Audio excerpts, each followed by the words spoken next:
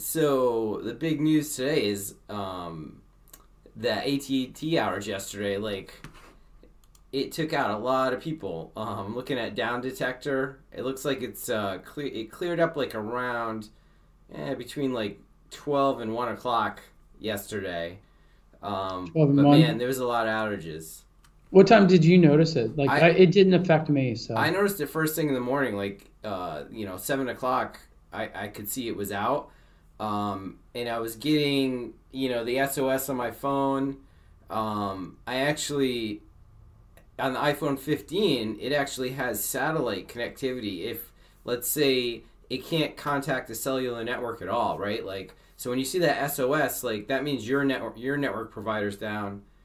Um, but it has the opportunity to jump on another network if you do make a 911 call, right?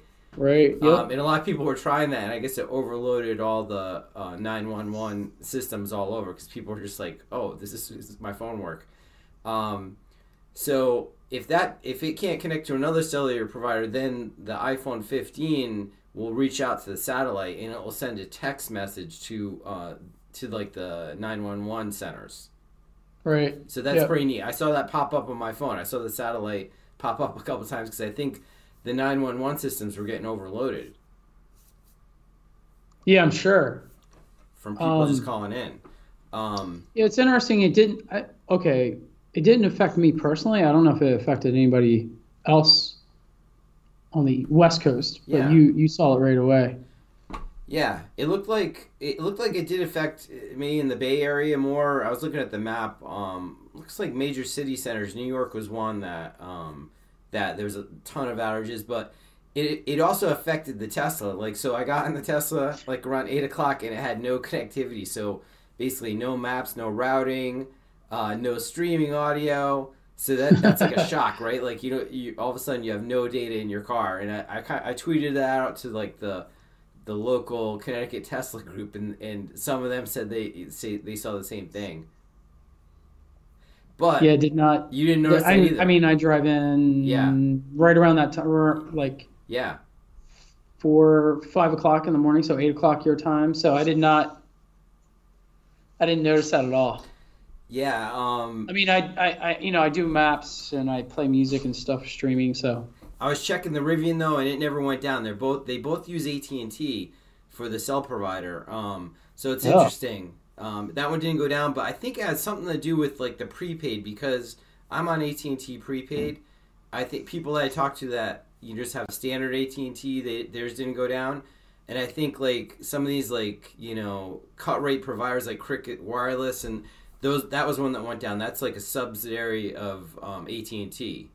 right. Um, so it looks like Oh, maybe some of the communication between the different providers was not working correctly. So what caused all this? Like, was it like space weather, hackers from some other country? Maybe no. They think it's just like some engineer probably applied a firmware update at the wrong time or the wrong firmware update. Right? They AT&T already issued a statement saying that they were updating their network, and that's what caused the problem. So they said they were making their network better. They were expanding their network, and that caused the problem. So that most of the time when these like large outages occur, it is something to do with the network. As we know, when you apply a firmware update, you have to be sure oh yeah. that's gonna not go wrong, right? You have to do it in a window where there is no window for cellular, but maybe for Wi-Fi or networking, you can do it on the weekends when no one's there, right? Yeah, like unfortunately, yeah, on the weekends at even odd times, right? You don't want to do it. I don't know. You just want to be cautious. You want Yeah, to do it at odd times. yeah, you got to be careful, especially with these type of things. You can cut yourself off maybe from the network. You can do a lot of things, but yeah, so it seems to be resolved. But yeah, I haven't seen that happen like this in a long time. That was pretty interesting. But what happens like um, when you have no cell service? You can use Wi-Fi calling, right? That's what I Yeah, was using. exactly. So I didn't really notice any problems. You can still send text messages, obviously, and make calls over Wi-Fi calling, and it works great.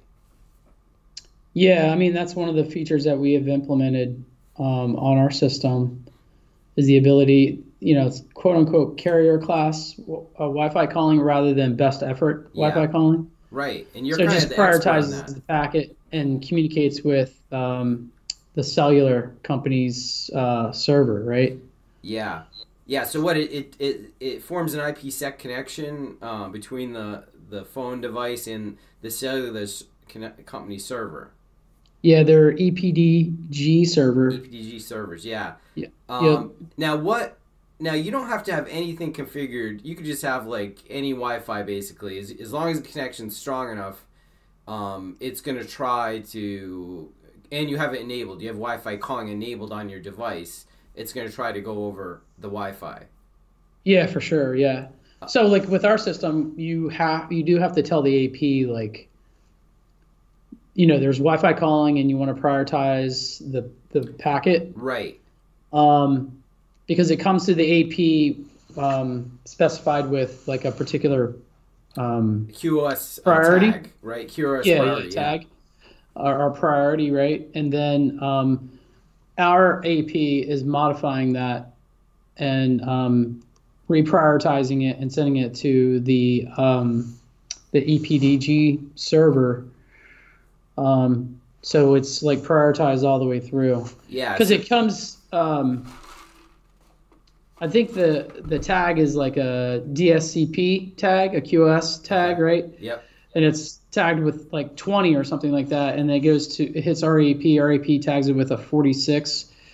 D, I think it's DSCP, right? Okay. And then the EPDG server then sends it back tagged with a 0 priority, and then we retag it with a 46. So we're prioritizing that traffic as it's going through the network. So from the cell phone to the AP to their server, we're trying to prioritize it at the highest level all the way through and all the way back.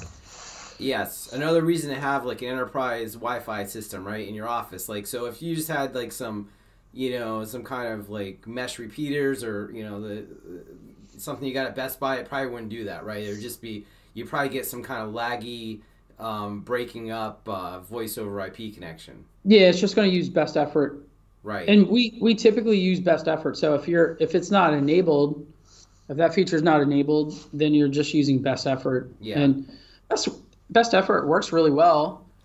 But if you're like in your situation where you lose cellular, you want to make sure that's enabled. A lot of where we find it is that like if you have somebody in like in a hospital and they walk into a parking garage where there's no cellular service, this Mm-hmm. is where this is like really needed. Or like if they're in a multifamily unit and they go into like an underground garage, you can put access points down there, but cellular can't reach there. So you would use this so you can make sure people can make calls while they're in that garage. Ingenious actually did a test, right, with the Wi-Fi calling, like out at a Yeah, customer you were site. part of my test. Yeah. So that you Yeah. went and did the calling, and you made sure you called me, right? So it was like you called me over the Wi-Fi just to show them how it works.